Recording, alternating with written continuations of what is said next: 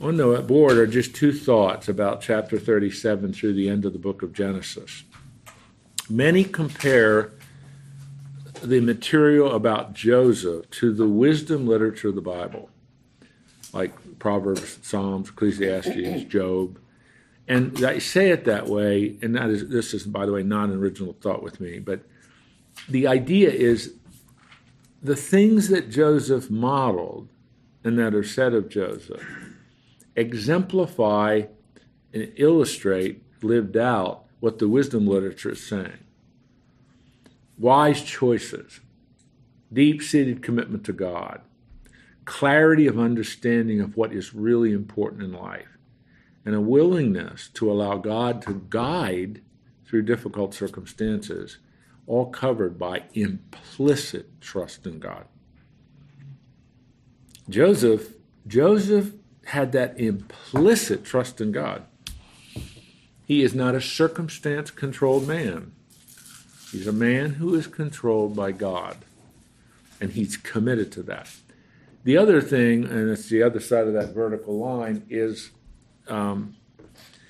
there is a remarkable parallel between Joseph's life and Daniel's life. And I think you all know who Daniel is, don't you? And it's only the circumstances are different, but yet there's some parallel. They both are in situations of foreign, pagan, if you will, certainly non-covenant people. For Joseph, it's Egypt. For Daniel, it's Babylon and then later Persia. And yet you see in both of these men, being in those pagan cultures, they never compromised their faith. They never compromised their commitment to God. In some cases, they had to pay for that. Certainly Joseph did for a period. He ended in jail and all that stuff. And Daniel, among other things, he ends up in the lion's den for a period of time, a brief period of time. But that uncompromising commitment to God, integrity, a set of character traits that everyone in leadership should emulate Joseph and Daniel. So they're just this material now from here to the end of the book. It's focused on Joseph. Now, 38 has a little bit of a bunny trail. It's on Judah, but I'll explain why I think that's there and the importance of that when we get to it. So now we're ready to start chapter 37, and the little map that I just gave you summarizes the geography of Joseph's life. And so hopefully you can, I'll refer to it too in a minute, but it just helps you to see where they are. Jacob is, just to summarize this, I'm sure you remember all this, but Jacob is now back in the land. His family is growing. All of his sons are growing. Joseph, we estimate, is at the time of the narrative in chapter 37 is 17. And the other brothers, therefore, are much older. Jacob is the covenant son of Isaac, and he's an older man now. His boys are growing. And what you see in chapter 37, indeed, through much of the rest of the book as the family comes up, it's a very dysfunctional family. This is a terrible family. in one sense, in terms of how the boys relate to one another and all that stuff. Jacob lived in the land of his father's sojournings, in the land of Canaan. Now, it keeps telling us that in the Bible, in these chapters, that they're in the land of Canaan, that they are not ruling. This is their covenant land, but they're not ruling. The Canaanites are. As a matter of fact, it's just as an important side, it's going to be over 450 years till you get to Joshua. So, and it's just reminding us that they're in the land, but this is still Canaanite land. Is this all Canaanite land? Well, this would be, this is all, but this is Egypt. So that's the imperial government of Egypt land, which we'll see, because that's the importance of Joseph from the history section of the Old Testament, among many other things. Joseph explains how the clan of Jacob gets to Egypt. And that's a very important piece of information. We must understand what are they doing in Egypt and why are they there, and why does there have to be an exodus? And that's all Joseph does. And there's a lot it's about Joseph, but that's one of the important things. Okay? So the Canaan, land of Canaan was where Israel is now. That's correct. Yeah, right. Is it a particular part of Israel or just... Okay, now how are you asking that question? In the ancient world or in the modern world? I'm trying to put it in perspective in terms, because I'm thinking of the northern kingdom and the southern kingdom. Well, okay, Canaan is, I'm talking about ancient Canaan, is from, if you think in modern day terms, the very northern boundary of Lebanon down to the boundary of Egypt. That's Canaan in the ancient world. That whole area. Now, modern day Israel, when that was carved out by the United Nations in 1947, and then they declared it to be a state in 1948, is much, much, much, much, much smaller than that. Modern day Israel is very tiny. I mean, as a nation state compared to Canaan, and to be very blunt, compared to the land that God promised Abraham. I mean, what God promised Abraham and to his descendants, only it was during David's empire that they got close to living and controlling that land. And then, as you mentioned, and Solomon dies, David's son, then it's divided over because of sin. But anyway, and that's a whole other story. Now, verse 2 tells us that Joseph is 17 years old. He was pasturing the flock with his brothers. He was a boy with the sons of Bilhah and Zilpah, his father's wives. And Joseph brought, this is really interesting, and Joseph brought a bad report of them to their father. All right, now, Joseph, young, he's the youngest at this point, and he's mixing it up with the guys, and he comes back to his dad, Jacob, and gives a bad report. Literally, the Hebrew is an evil report. Now, about what? About the sheep? About the goats?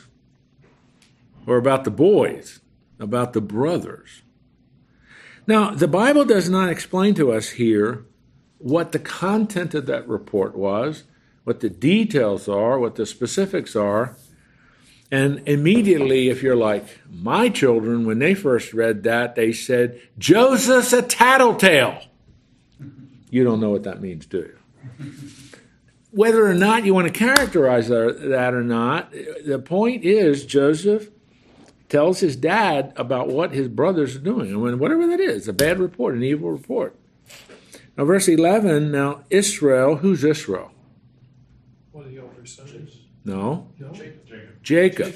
Remember, chapter 32, Jacob's name is changed to Israel. That's the covenant name.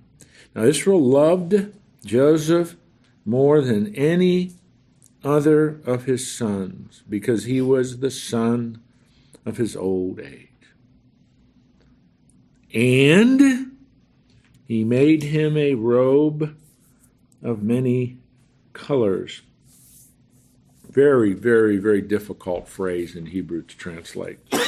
It's usually translated robe of many colors. It actually could involve any kind of a garment of distinction. It's used in other parts of the Old Testament of just a beautiful cloak or a cloak with long sleeves. I guess in one sense it doesn't matter. Our Sunday school classes, when I was a little boy, they were always in flannel graphs. You don't even know what that is, but they were flannel graphs. And I can still remember my teacher putting, here's Joseph, and then putting this beautiful coat of all these different colors on Joseph. Now, just think about that for a minute. Just think about verse 3 in the context of family relationships. Just think about what this would have meant, what this would have looked like, what messages are being sent. Is it wise for a father to demonstrably show to the family, I love him more than I do the rest of you? I favor Jim more than the rest of you if you're all my children. And I demonstrably show it by getting him this gorgeous robe, whether it's long robe, flying or colors or whatever it is. Wise decision? Good parenting skills? You would have thought he would have remembered from his parents, Esau and Jacob, right? Oh, yes. Oh, yes. Yes. Oh, I'm not.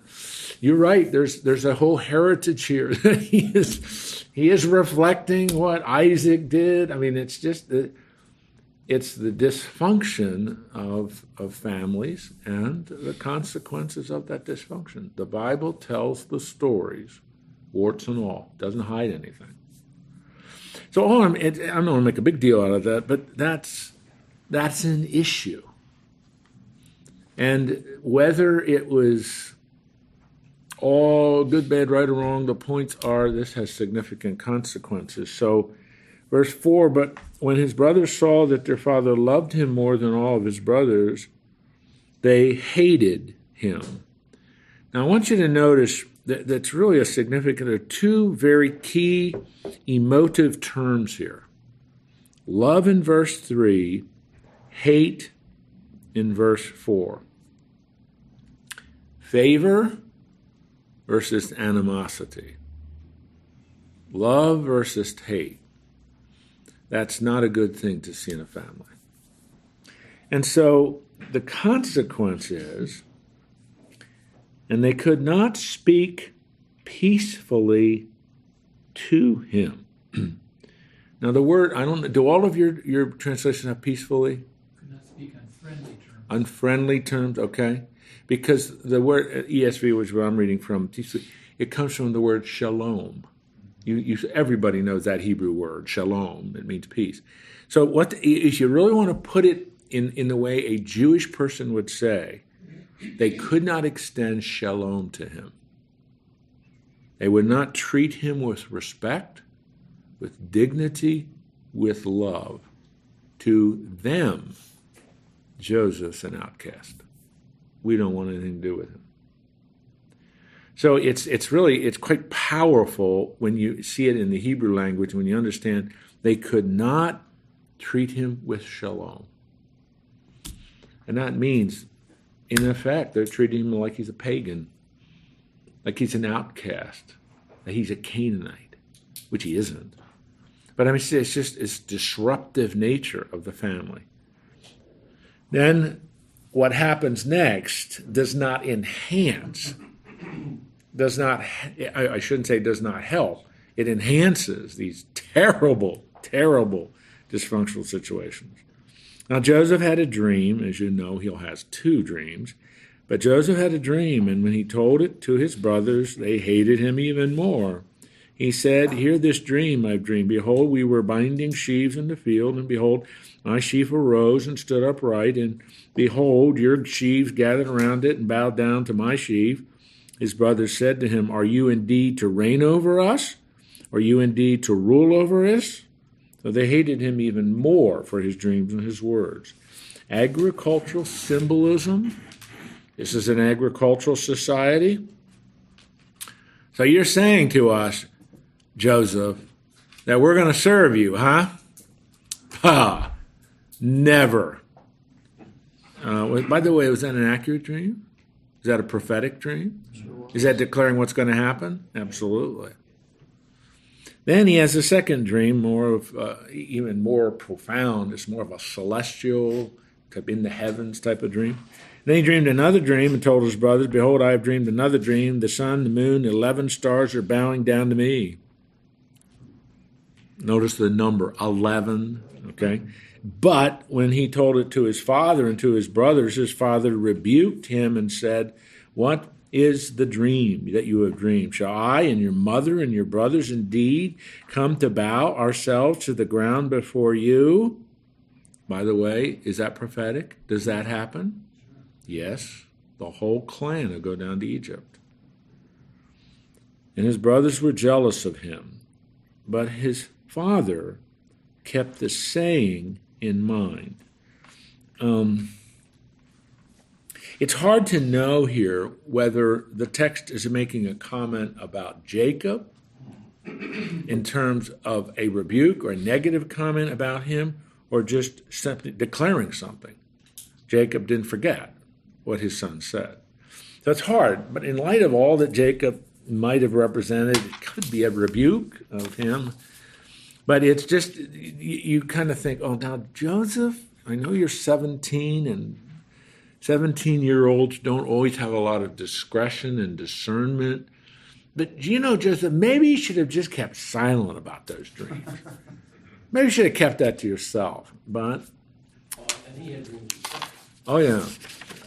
Yeah, that's right.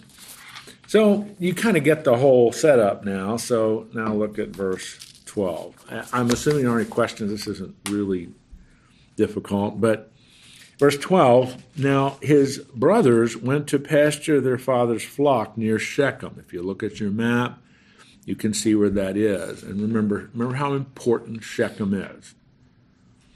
Shechem had been where Abraham first did the sacrifice to the Lord and built that altar very early in chapter 12 of Genesis.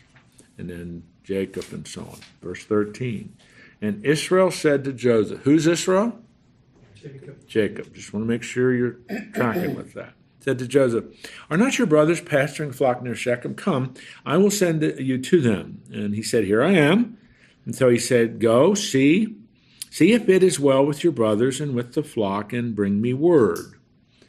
Now, we would infer that this probably is something he had done before, which may be what we saw just a moment ago earlier in the chapter, that this was something as the young brother, go up, find out how everybody's doing. Is everybody doing okay? The flock's okay? And Joseph came back and said, well, Dad, it isn't going real well. I'm going to tell you all the things the guys are doing. Well, he's just checking up on them. So he went from the valley of Hebron, and he came to Shechem. If you look on the map, you can see. So remember, Hebron is down in the south, right on the edge of the Negev desert. And so it's a fairly good trek up there.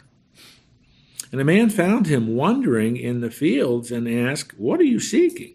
Well, I'm seeking my brothers. Tell me, where are they pasturing the flock? And the man said, they've gone away. I heard them say, let us go to Dothan. Now you can see that on your map. That is approximately 20 miles to the north or so. So that's a fairly good distance, but anyway, so Joseph went after his brothers and found them at Dothan. Verse 18, they saw him from afar, and before he came near to them, very important statement, they conspired against him to kill him. We must assume that this, as I said a moment ago, this was a norm. This was a normal part of the family activity. The youngest, Joseph, would come up, gather information, and report back to Dad. Knowing that this was going to happen, they hatch a conspiracy. The next time this happens, we're going to kill him. So as he's coming, they said to one another, here comes the dreamer. And you understand they are saying, you can just imagine it's dripping with irony and cynicism, dripping out of the mouth. Come now, let us kill him and throw him into one of the pits. Some of your translations might have cisterns, a place where they gathered the rainwater for the animals and so on. Then we will say that a fierce animal has devoured him, and we'll see what will become of his dreams. What dreams? The ones that said we're going to bow down to him. We're going to interrupt that and show that's just a bunch of silly stuff. We're going to kill him. Verse 21, but when Reuben heard it, he rescued him out of their hands, saying, let us not take his life. Now let's refresh our memories a little bit here. Who's Reuben? He was the oldest son. He's the oldest. He's the firstborn. He was the first one born to Leah. Remember, Leah was the first wife of Jacob. What had happened to Reuben? We read about that last week. He lost his position. He lost that role because of his adultery. Remember that? He, in effect, raped his mother's servant and lost that right of the firstborn. So it's just interesting. Why Reuben? Why did he say that? Well, he is still sort of in that role as firstborn. Maybe he's sensitive. maybe he's thinking, I can regain more solid footing with Dad, because I'm saving the youngest at this point. Don't know, but Reuben steps up and rescues him. Verse 22, and Reuben said to them, shed no blood. Throw him into this pit here in the wilderness, but do not lay a hand on him. And his thought was, as a dash or parenthesis, however your translation is putting it, that he might rescue them out of their hand to restore him to his father. The idea seemed to be in a clandestine, secretive way. He's going to save Joseph. Again, maybe to get a better standing with Dad. Verse 23, so when Joseph came to his brother, they stripped him of his robe, the robe of many colors that he wore. They took him and threw him into the pit. The pit was empty. There's no water in it. Verse 25, this is a remarkable statement. Then they sat down to eat. Now, the language of this is quite clear. They threw him into this cistern, this pit, and he's down there. These are fairly deep because they wanted to capture a good amount of rainwater. And so right next to the pit, they have a meal. You know, it's just, I don't know, callousness? Is that a good word here? They had to sacrifice and have a meal. Yeah, I mean, it's just an unbelievable evidence of the hardness of these guys' hearts. They just threw their brother in a pit. And, you know, Reuben has a plan, but they have a plan. We'll see which one works out here in a minute. But, I mean, it's just this callousness and hardness. And looking up, they saw a caravan of Ishmaelites coming from Gilead. Now, if you're really interested in the geography of this, Gilead is on the east side of the Jordan River. It's today very close to what is the Golan Heights. And the Ishmaelites, now that should ring a bell, they are the descendants of Ishmael. Remember? The son of Abraham to Hagar. And they are now nomadic wanderers, caravan traders, that kind of thing. And so this was a very normal route because this is very close to the King's Highway, one of the major north-south roads. And so they saw these guys. And in their camels, they had gum, balm, myrrh. They're all spices, very expensive things that they were selling. And they were going down to Egypt. So they're traveling from the Golan area, Gilead, Bashan, on the east side of the Jordan. They're going down to Egypt. They're using one of the main highways. Okay, makes sense. Then Judah said, verse 26, what profit is it if we kill our brother and conceal his blood? Come, let us sell him to the Ishmaelites. So when he introduces the word profit, if we kill him, that's it. But if we sell him, we can divvy it up 11 ways. Come, let us sell him to the Ishmaelites, and let not our hand be upon him, for he's our brother, he's our own flesh. You almost think, did he really mean that? Or is he all of a sudden hit him? Hey, we can make money on this deal, whatever. Then Midianite traders passed by. Midianite, Ishmaelite, they're all part of that same group. And they drew Joseph up, lifted him out of the pit, sold him to the Ishmaelites for 20 shekels of silver, and they took Joseph to Egypt. It's what they're doing here, what the text is doing here, what Moses is doing here, is trying to use a currency of money that would have meaning. Whether they actually used money or not is disputed. But it's interesting that 20, because the typical slave of the ancient world was bought or valued at between 15 and 30 shekels. So I think the point we're simply to draw is they sold Joseph to these traders for the price of a slave. That's the point it's being made. They sold him to these traders for the price of a slave. And they are headed to Egypt. So they take Joseph with them. I have a question. Yeah. It sounds as though Reuben didn't know that they were going to sell. Actually, Woody, I think we are to conclude none of them had planned to do that until Judah and until verse 26, until Judah comes up with the idea when he sees these traders, these caravan route guys coming down the King's Highway, and it hits him. Oh, hey, we can make some money on this. We won't feel guilty about killing him. We'll have some money in our pocket. We can still make up the story we said we were going to make up. We're going to kill an animal and presume that somebody killed him. And so, it's just, I don't know. To me, what you see here, again, is just evidence of the callous, hard heart nature of these boys. I mean, I don't want you to think, oh my, Reuben and Judah have redeemed themselves. Well, in a way, but I don't know. It seems to me they both have very duplicitous motives in back of what they're doing. And they're hardly paragons of virtue. But God is using their nefarious motives to get Joseph to Egypt.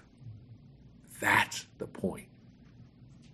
If you want to put it in a very succinct way, it is part of God's plan for Joseph to be in Egypt.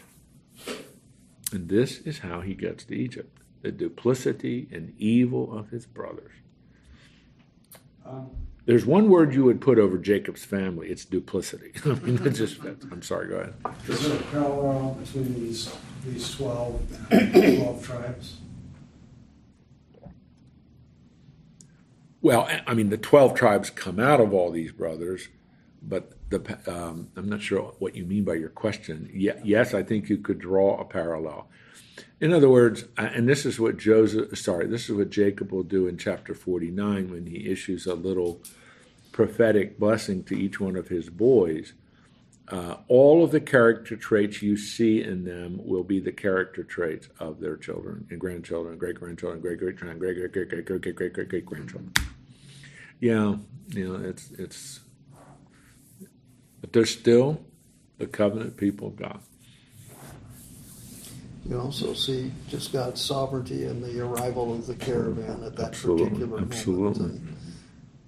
It's just because amazing. had that caravan not have arrived at that point, maybe Reuben's idea would not have succeeded and they'd have killed him. But that's right.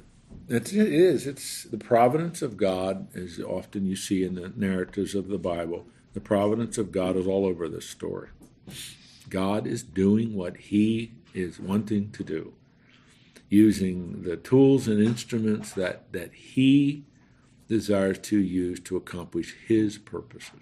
It's great. So whenever I read something like this, I have to think too about God's providence in my life, in all of our lives, about things don't just happen. Right.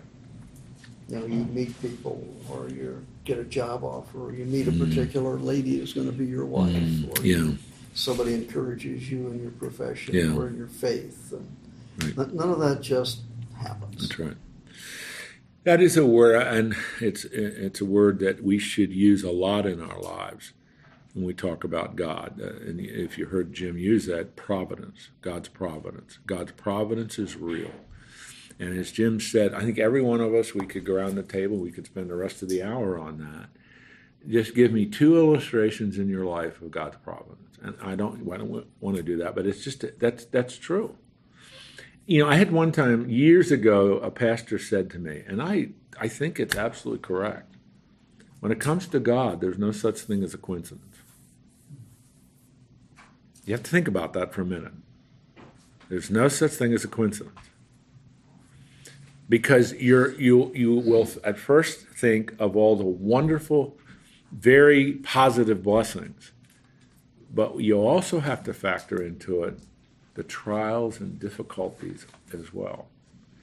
Because our favorite verse is James 1, verse 2, count it all joy when you encounter various trials. And you say, well, wait a minute, I don't want that verse. I just want the blessing stuff. Positive. But God's providence is real. But in the positive sense, it is amazing, and I think all of us could. I could do it in my life. Absolute amazing things that have happened, where one thing happens and it just leads to a whole bunch of other things happening.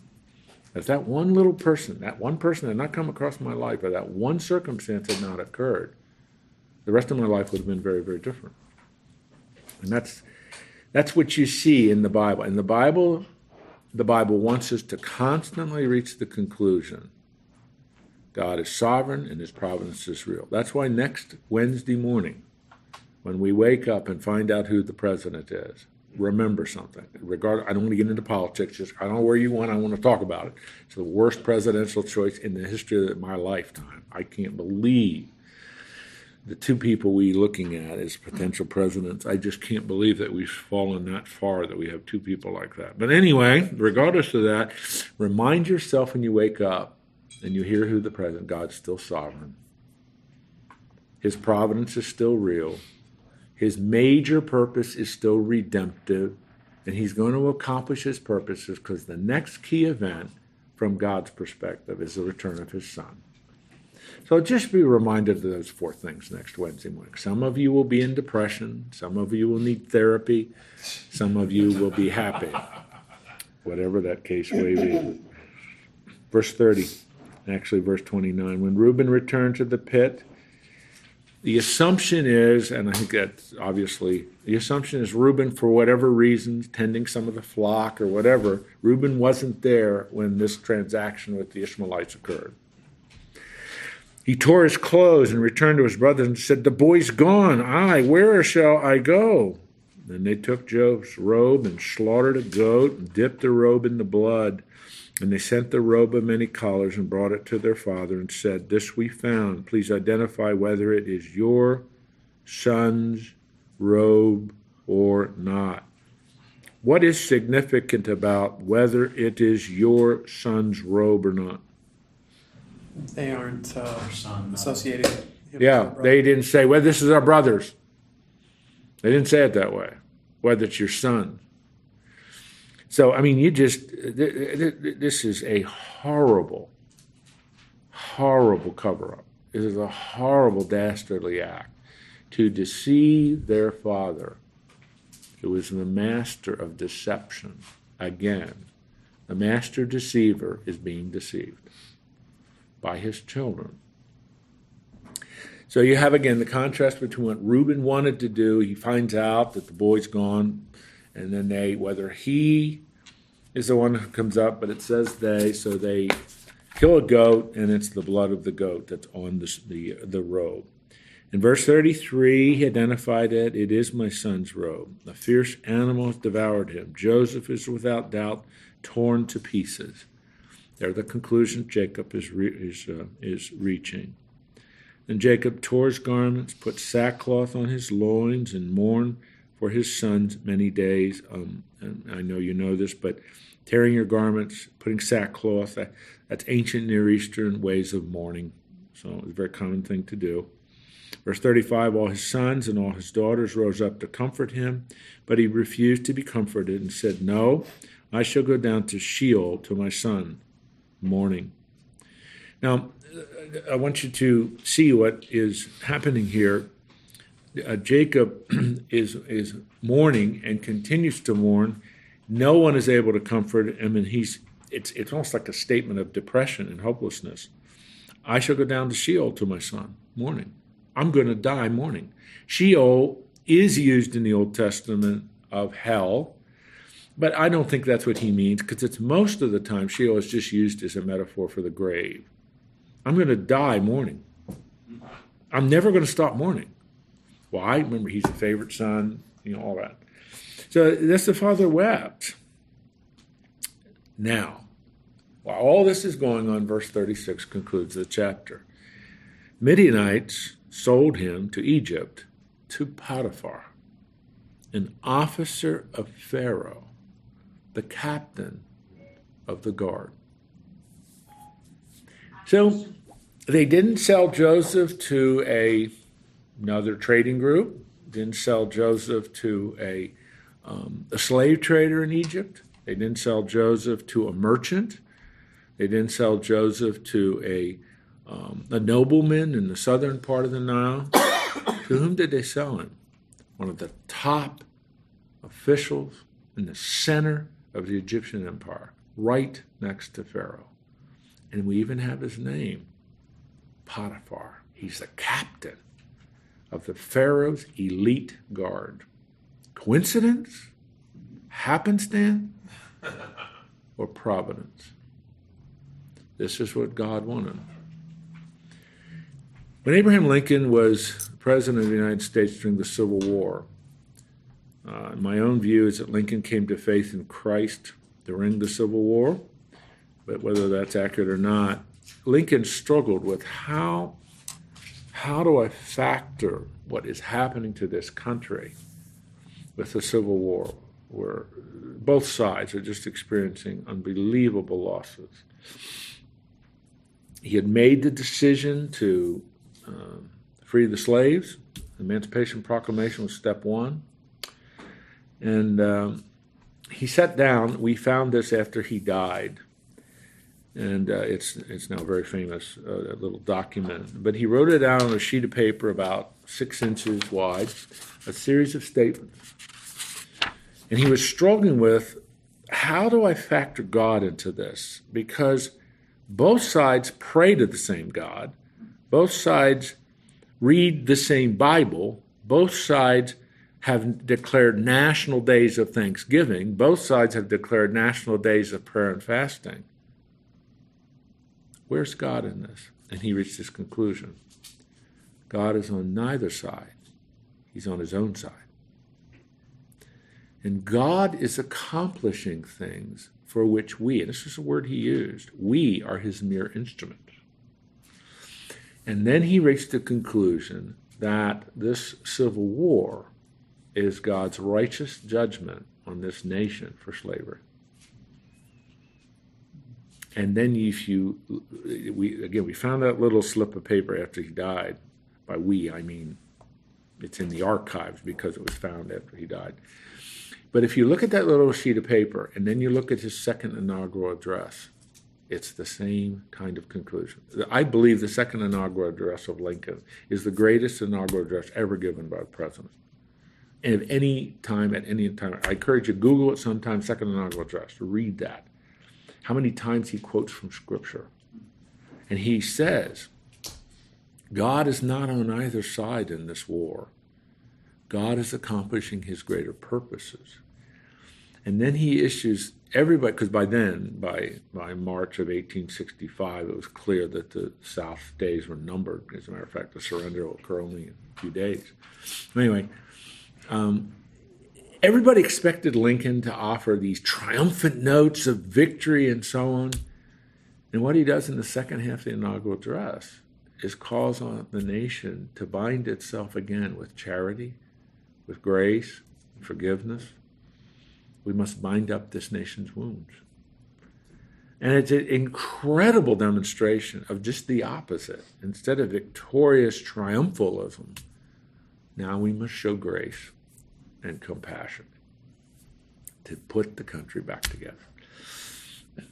We've had very few leaders like that in our history. But he reached the same conclusion that we see here. The Midianites and the brothers, they're just instruments God is using to accomplish his purpose. Now, every one of those instruments is still accountable for every decision they make and every plot they hatch. It's the railroad tracks. Remember, I've drawn that on the board many times. I mean, it's just a profound lesson in theology. It's a profound lesson in doctrinal truth. God is in control, and God is accomplishing his purpose. God wanted Joseph in Egypt. Now he's in Egypt, in the court of one of the most powerful men in the imperial Egyptian empire. Kind of exciting, isn't it? Is God still doing the same thing today? Yes. Well, thank you for reaching that conclusion. All right, any question about chapter 37? Yes, sir. One question I have is, Jacob, they call Jacob, but I thought God named Israel. That's correct. He did change They it. didn't use that name. Well, they did. We read that earlier several times in this chapter. The answer to your question is you will just see this interchangeably throughout the book of Genesis, indeed, through the rest of the Old Testament. Sometimes the people of Israel will be called the children of Jacob. Sometimes they'll be called the children of Israel. They are interchangeable terms. But almost always, I maybe should say always, but I better be cautious there. Almost always, when Israel is used either as the name of Jacob or as the name of the people, it's in a covenantal relationship. It's reminding you, the reader, and reminding those who are partaking or whatever of the covenant relationship between God and Jacob, and the covenant relationship of God and the people of Jacob, people of Israel. All right, yeah, please. In verse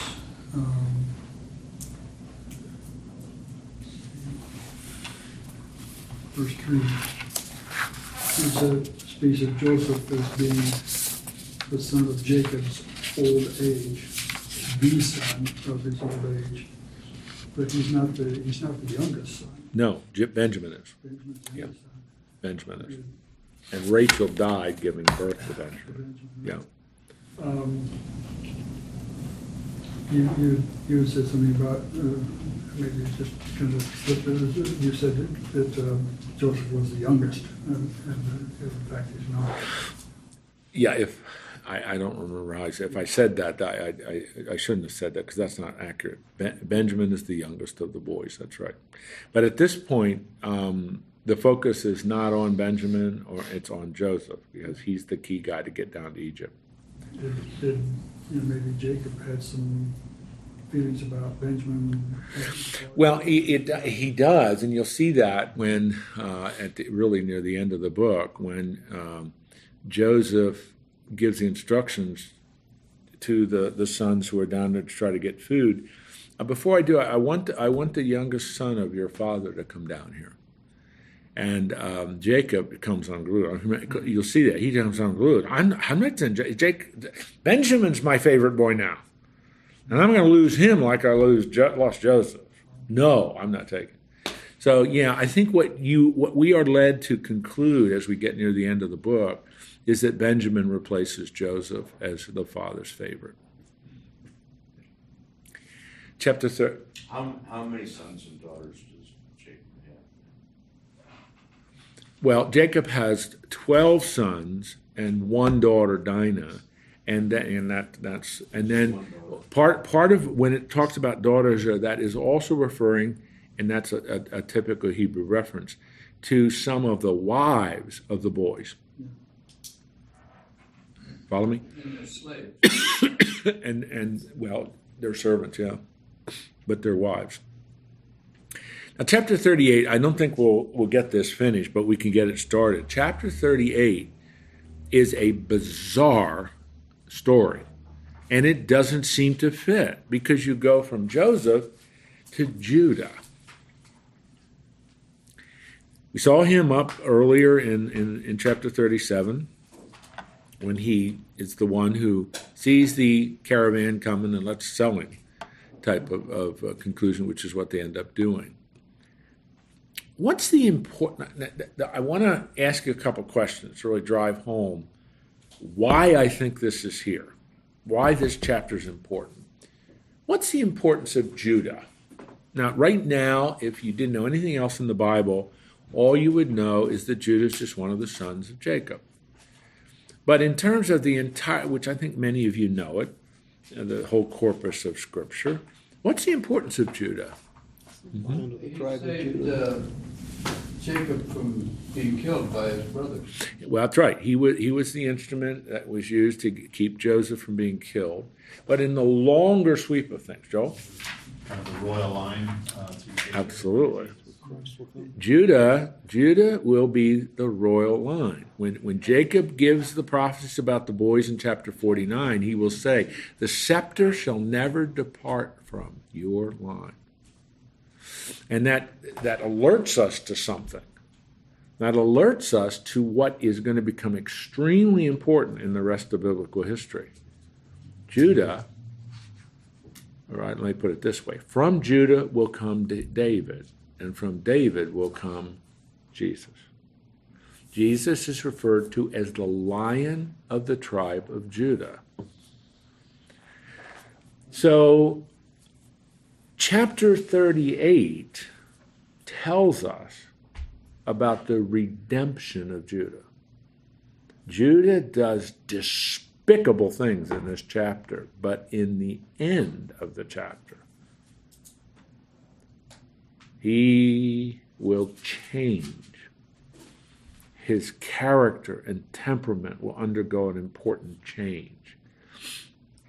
You saw it in verse 26 of chapter 37. You're going to start seeing it more and more. Judah is emerging as the leader. And so we need to find something else out about the character of Judah, just like all the boys. Conniving, dishonest, self-serving. But God has to change him. And this remarkable story about Tamar and Judah. So let's begin it. And it happened at that time, we are assuming that the narrator, this is Moses who wrote this, wants us to understand, okay, this situation with Joseph is now over. About this time, Judah went down from his brothers, and turned aside to a certain Adullamite whose name was Hira. Adullamite, a Canaanite. There Judah saw the daughter of a certain Canaanite, she is never given a name, whose name, the Canaanite's name is Shua. The girl's name isn't, the Canaanite's name is Shua. Father's Shua. He took her and went into her. Went into her is euphemistic Hebrew language for he had sexual intercourse with her. Now, do you understand what's happening here? Here's Judah violating chapter 28, verse 1, violating everything God had declared. Don't marry Canaanite women. Remember, Abraham was very concerned about whom his son Isaac was going to marry. So what did he do? He sent Eliezer way up to the family home to get a family relative to marry Isaac. And so then Rebekah, very, very concerned about the safety of her boy Jacob, when Esau is angry with him, sends him back up. And where does he get his wife? From the family relations, Laban's girls. But Judah, now notice the language, intentionally, willfully, moves in among the Canaanites and sees a beautiful Canaanite woman, don't know her name, her father's name is Shua, and he takes her. In verse 3, she conceived and bore a son, and he called his name E-R. She conceived again, so in effect, Judah has married this girl. And bore a son, and she called his name Onan. Yet again she bore a son, and called his name Shelah. Judah was in Chezib when she bore him. We're not sure where that is. Small little community. All right, now, let's just summarize this, and then I want to set the stage for next week. I hope you see what Judah has done here. It's horrible.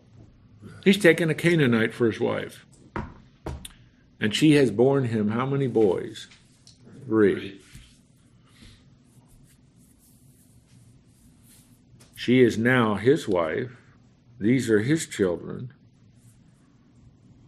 And all 3 of the boys are going to die. So come back next week to see how this is all resolved, because it creates a very significant dilemma. All right, let me pray. Lord, thank you for our study in the book of Genesis as we're concluding this great book, focusing now on Joseph. We're seeing the evidence of your providence, of your sovereignty, of your accomplishing your divine purposes in history. In this case, it was so important for the salvation of the children of Israel in Egypt. For how are they going to get to Egypt? How are they going to be accepted in Egypt? How are they going to be welcomed in Egypt? Well, the key to that is Joseph. And chapter 37 explains how Joseph gets to Egypt and the role he's going to play in Egyptian history, as well as in saving the clan of Jacob. So this is very exciting material, but it also is important for us to make the application. Joseph is going to be a man of impeccable integrity in Egypt. He's going to serve in a pagan kingdom, but representing you and representing infallible and remarkable integrity in the midst of that kingdom. And he will represent you well, which is what you want us to do as well. We also affirm that if your providence was real in Joseph's life, your providence, as Jim mentioned a moment ago, is real in each one of our lives. Lord, you use all circumstances in our lives to accomplish your purposes in our lives, so that we can then be used of you in whatever particular specific ways you want to use us. So, Lord, therefore, we want to be always seeing things from your perspective and having implicit and complete trust in you. Help us to have that. We ask your blessing and watch care over us in these next days, and we just pray for our country, pray for your will to be done, and in all that we do, as citizens of this country and as representatives of you, may we represent you well. In Christ's name.